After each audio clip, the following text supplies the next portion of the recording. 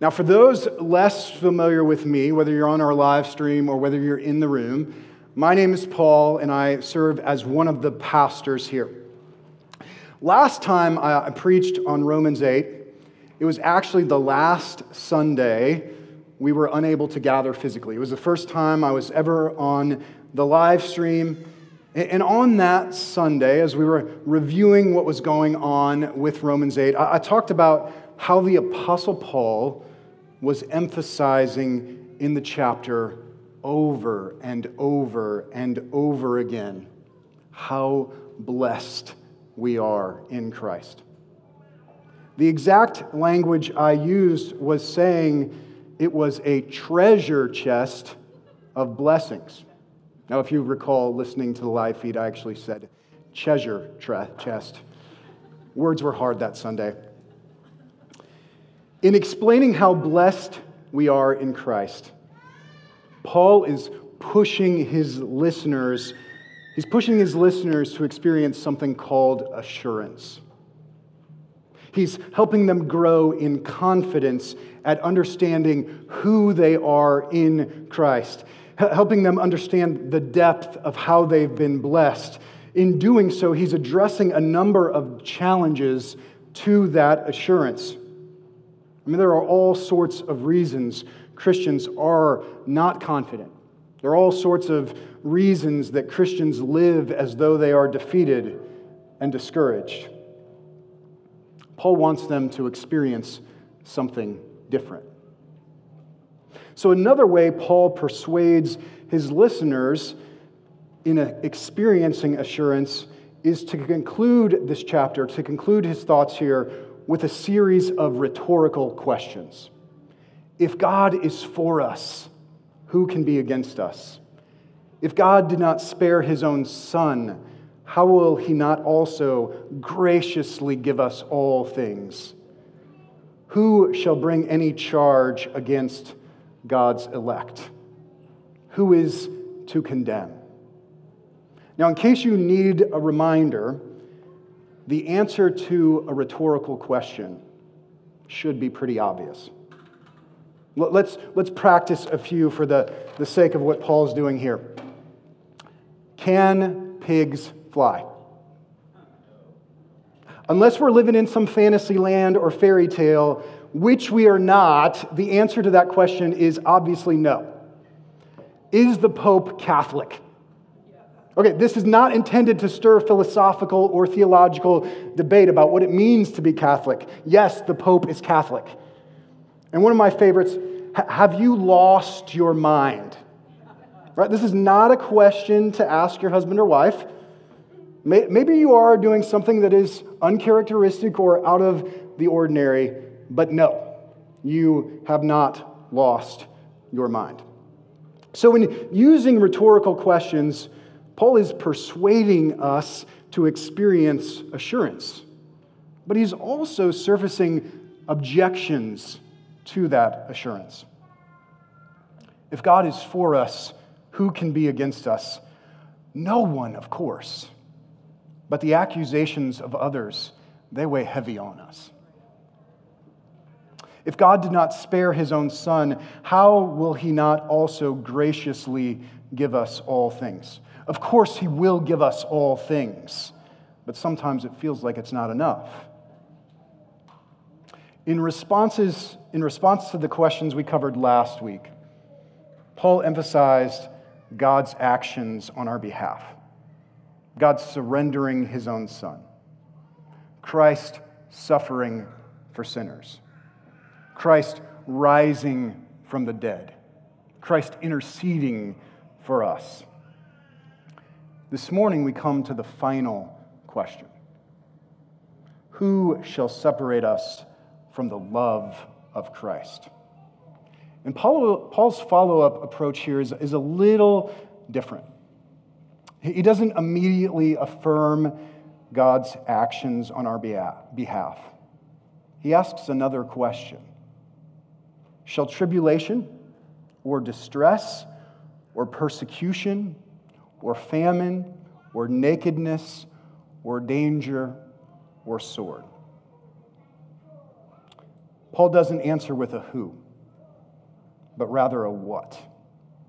And that what is suffering.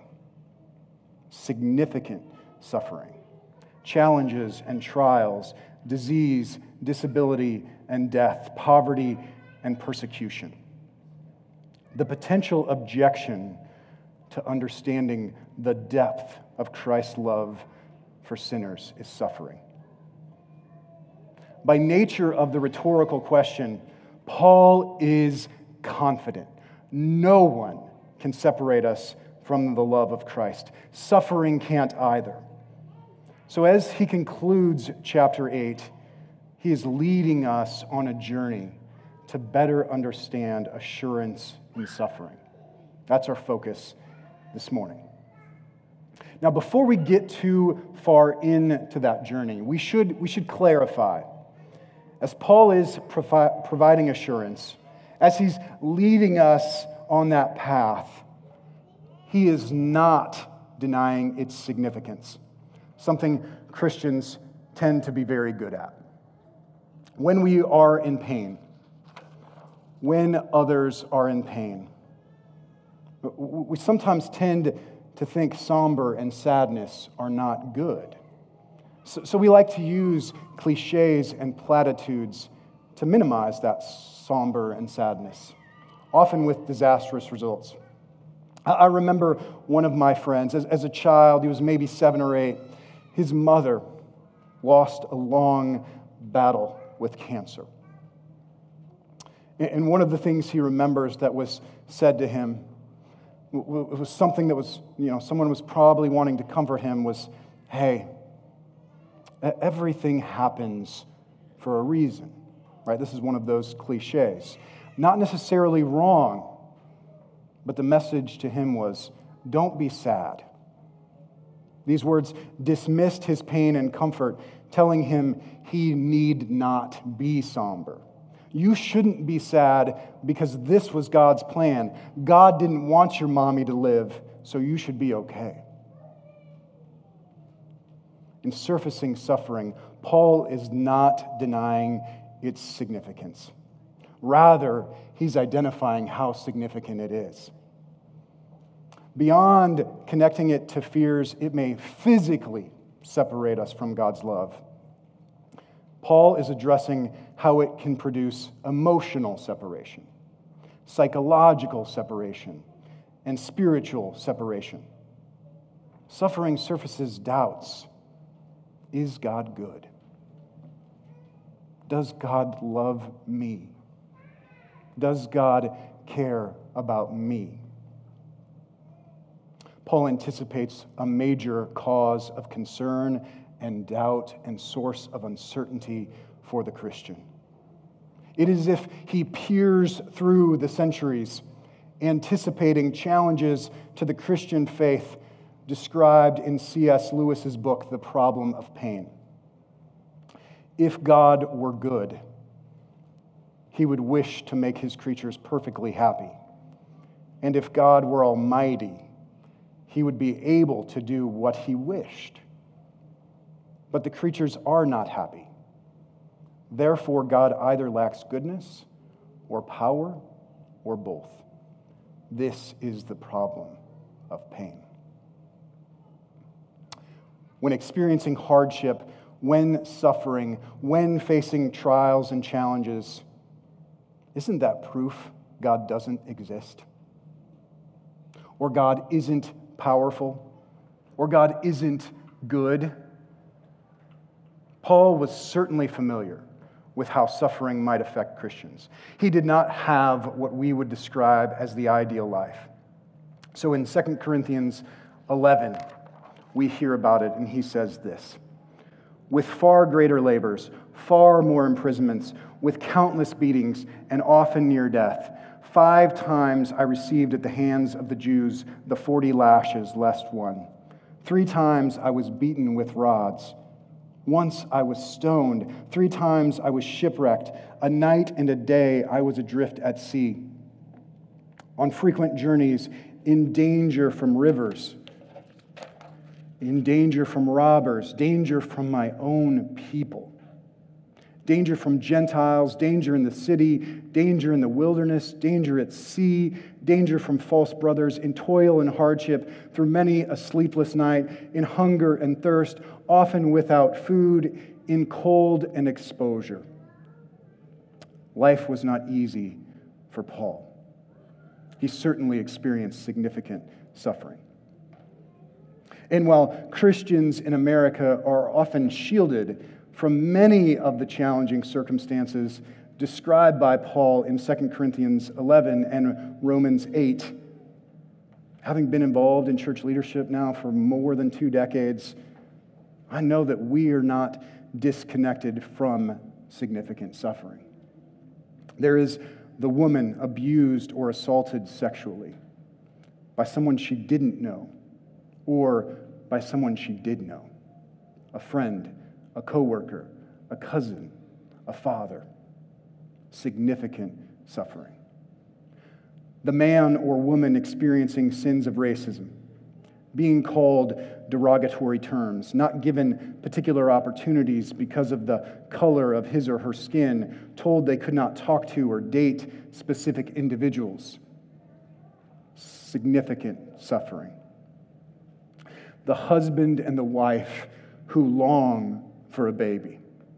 Yet month after month, the death of that dream is confronted time and time again. Significant suffering. The one who knows they did not grow up in the home of a biological parent. As much as they rationalize reasons good parents surrender such a responsibility, in their heart, they struggle with having been rejected and abandoned. Significant suffering. A mother whose husband has left her to raise children essentially on her own. She must figure out how not only to be the solo parent, but how to help her children understand when the Bible uses the term father. It is good. Significant suffering. We could go on, experiencing the dramatic death of a loved one. Waking up and struggling to get out of bed because of physical pain or depression or disability, trials in the workplace, others rejecting us or withdrawing from us, all sources of significant suffering. Who shall separate us from the love of Christ? Situations of significant suffering, they're not just hard. They often work to change our view of God. We doubt His character, we doubt His goodness, we doubt His promises. In doing so, we also may tend to form how we view ourselves. And so Paul references Psalm 44 in the verse that follows. As it is written, for your sake we are being killed all the day long. We are regarded as sheep to be slaughtered. Psalm 44 is what is called a psalm of lament. The authors, the sons of Korah, they were dealing with issues of pain and suffering. And in the midst of experiencing pain and suffering, they were discouraged. They held a belief that if they acted a particular way, if they put their trust in God, well, then they should experience positive circumstances, bountiful blessing. Right? You and I, we tend to often think this way as well. If I pray to God, if I'm faithful in the things He asks me to do in His Word, well, then God will bless me. This is how the sons of Korah explain their disposition in Psalm 44. For not in my bow do I trust, nor can my sword save me, but you have saved us from our foes and have put to shame those who hate us. In God we have boasted continually, and we will give thanks to your name forever. They're saying, God, we do not trust in things of this earth. We do not trust in our own strength. Rather, we trust in your good character. We testify about it. We proclaim it to others. We believe in you. We do not doubt you. They continue. But you have rejected and disgraced us and have not gone out with our armies. You have made us turn back from the foe, and those who hate us have gotten spoil. You have made us like sheep for slaughter and have scattered us among the nations. Circumstances did not play out the way they anticipated they should. God was not meeting their expectations. The psalm writers were expressing how they ultimately viewed themselves in such a situation, like sheep for slaughter. They viewed themselves as defeated. Doesn't suffering often feel this way? You have particular expectations of how you believe God will work in your life, in your dating relationships, leading you to the husband and wife of your dreams, only to not have it play out that way. How you have been married to the husband and wife of your dreams, only to have it fall significantly short. Of how God will have specific circumstances play out at work, or how God should work when you step into a leadership role in the church, or how God will work in your family and how you expect Him to save your kids, and your expectations aren't met. It feels like you have been rejected and disgraced. It's hard to get up in the morning. The room is darker than it should be. You feel defeated and depressed. Like the sons of Korah, you are discouraged. This can be dangerous.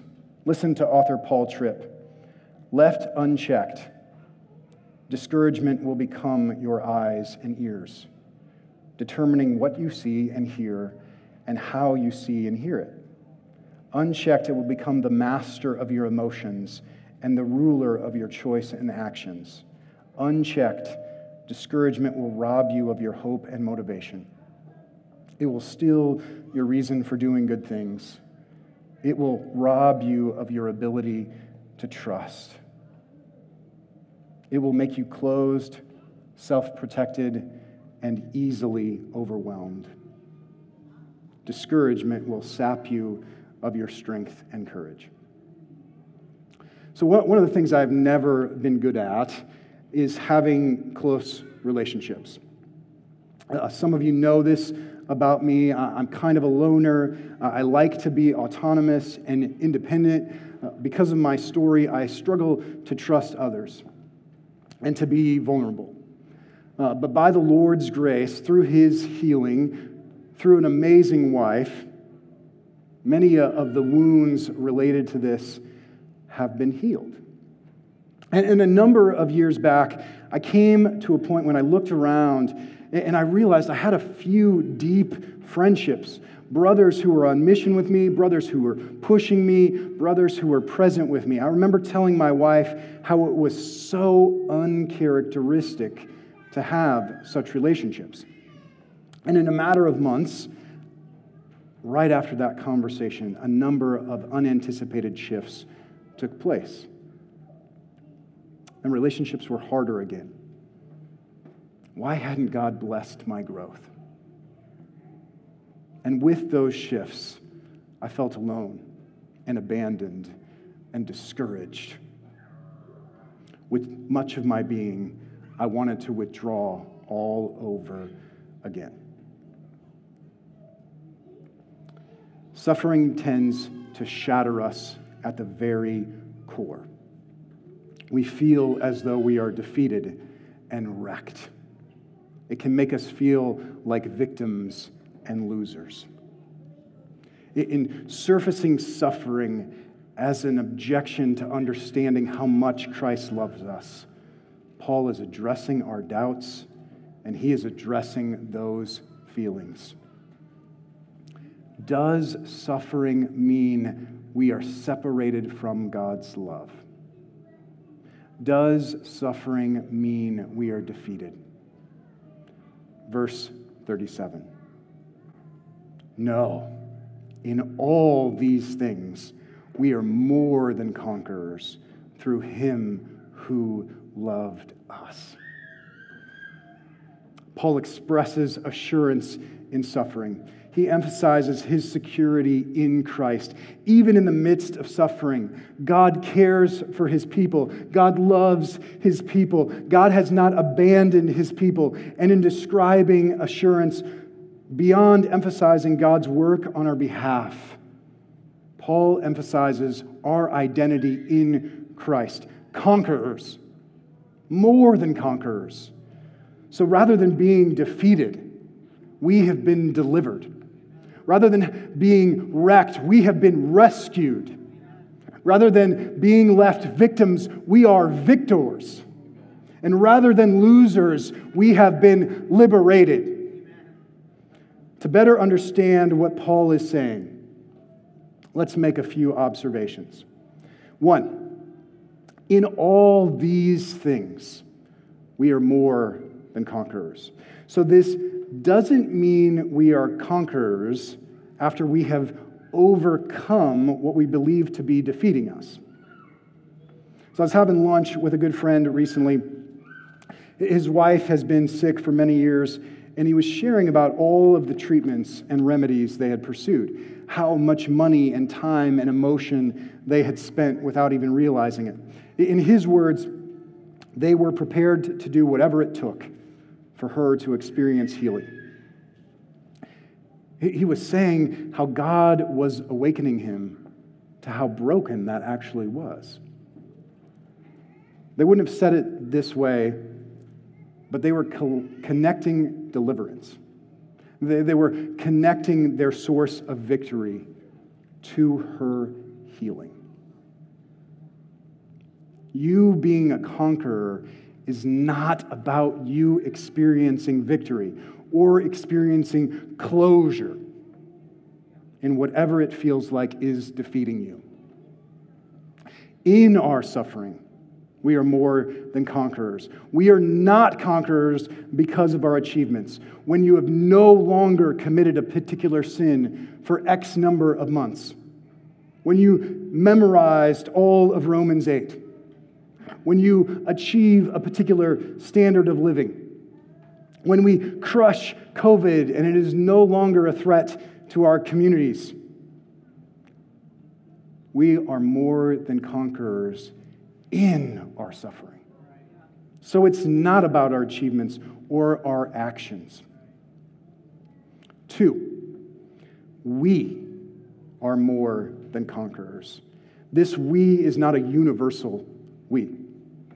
It does not apply to every person on the face of the earth or everyone listening to this message. If you are not a Christian, if you do not love God and know God as Paul describes this we back in verse 28, this is not your promise. And so maybe today you're thriving and flourishing and the pains of old age aren't catching up with you. But they will. You will not escape them. And human achievement won't save you. Your actions, they will not deliver you. You cannot escape suffering. You cannot escape impending disease and darkness and death. You will be defeated. I imagine one of the obstacles that you believe is there to placing your faith in Christ is doubt. You don't want to let go of it. This God that Christians proclaim, His love, His good character, His power, He has not met your expectations. And so you continue to doubt. I want you to know the enemy of faith is not doubt. It's what you do with doubt. Every one of us at First City Church experiences doubt to varying degrees. We are a perplexed people. Scripture is filled with examples of saints who doubt. In the psalm we looked at earlier, Psalm 44, the sons of Korah, they are experiencing doubt and uncertainty. But in that doubt, they turn and cry out to the Lord. Awake! Why are you sleeping, O Lord? Rouse yourself. Do not reject us forever. Rise up. Come to our help. Redeem us for the sake of your steadfast love. The enemy of faith is not doubt, it's denial. In your doubt, Scripture invites you to reject denial and cry out to the Lord, to seek Him, to pray, Lord, even though I'm filled with doubt, I will surrender to you. Lord, I believe, help my unbelief. Such a prayer, even it, is a significant gift of His grace and expresses desire for Him to deliver you. I said it earlier and I'll say it again. We are not conquerors because of our achievements or because of our action or even because of the strength of our faith. 3, we are more than conquerors through Him who loved us. Notice Paul doesn't say through Him who loves us. Paul uses love in the past tense. What God did in the past provides assurance in suffering. Let me share an illustration of why past tense matters that I'm going to borrow from J.C. Ryle. J.C. Ryle was a preacher back in the 1800s. Now, in his illustration, he talks about people who are emigrating to Australia. I didn't think emigrating to Australia is something many of us would identify with, so I'm going to take some liberty this morning, and I'm going to talk about emigrating to the great state of Nebraska. Some of you probably do identify with this. I've also modified the illustration a little bit to connect more with themes of suffering. All right, so let's suppose there are 2 individuals who emigrated to the state of Nebraska. And suppose they each had pieces of land side by side. The portions of land given to them are the same both in quantity and quality. They have been given that land. The deed is publicly registered. It is their land.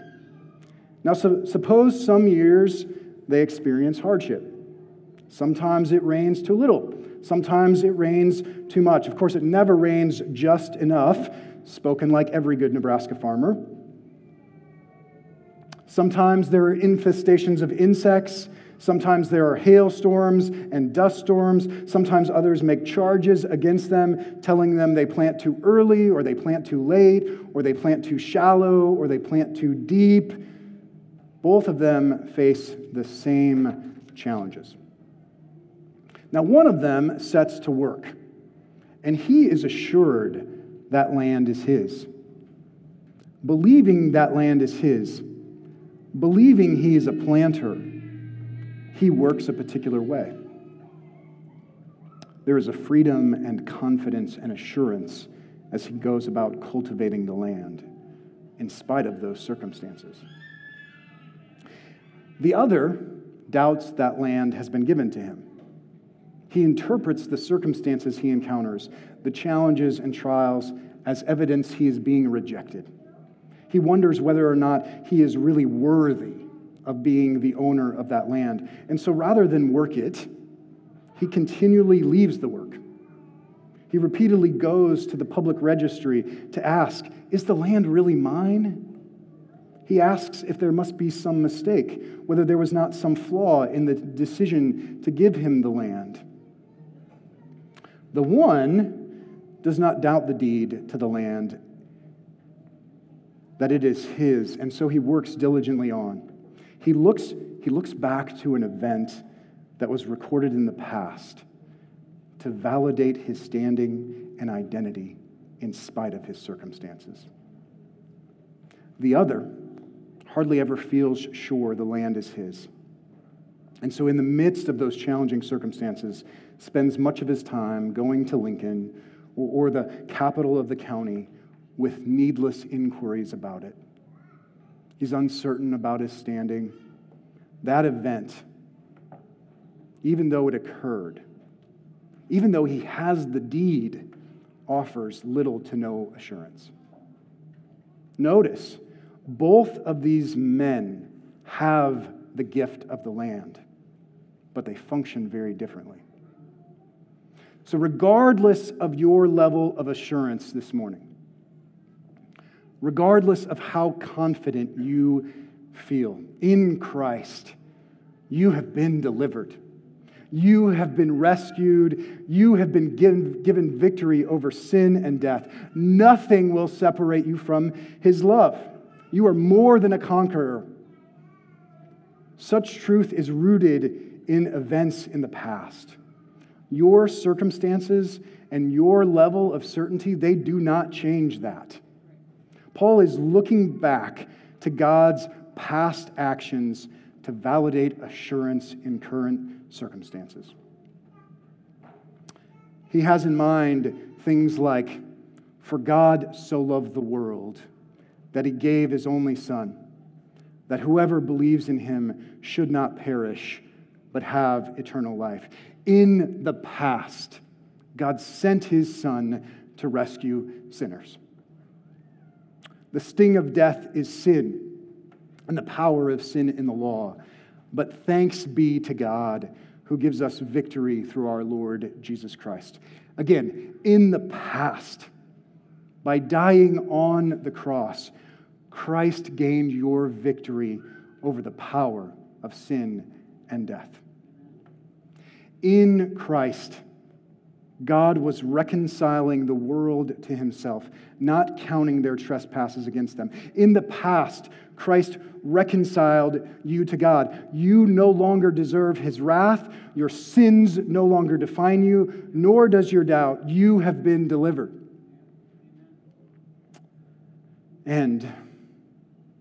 But God shows His love for us in that while we were still sinners, Christ died for us. In the past, Christ died to liberate you and set you free. Paul experiences assurance in suffering because of his understanding of the gospel. The gospel means everything to him. It is proof of God's character. It is proof of His love. It is proof that He has delivered His people and has not left them defeated.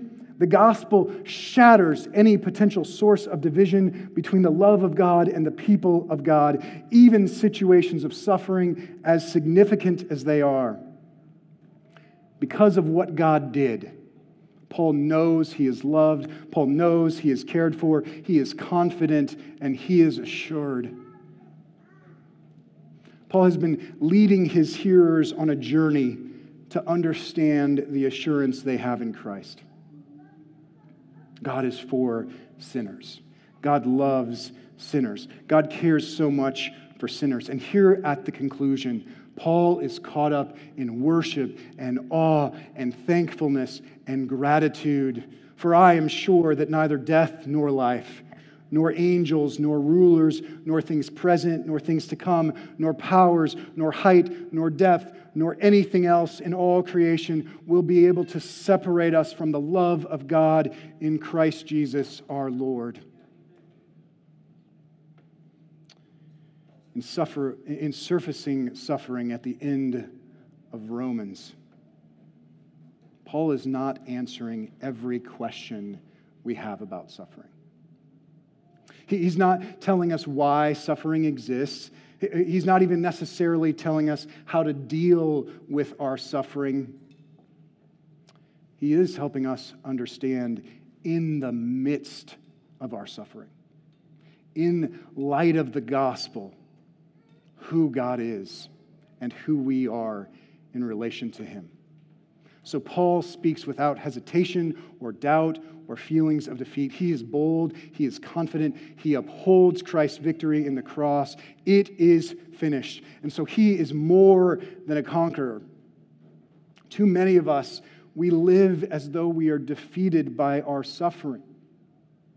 We hang our heads. We struggle. The questions of whether or not God loves us or cares for us, they consume us. His word to us this morning is you have not been defeated by your suffering.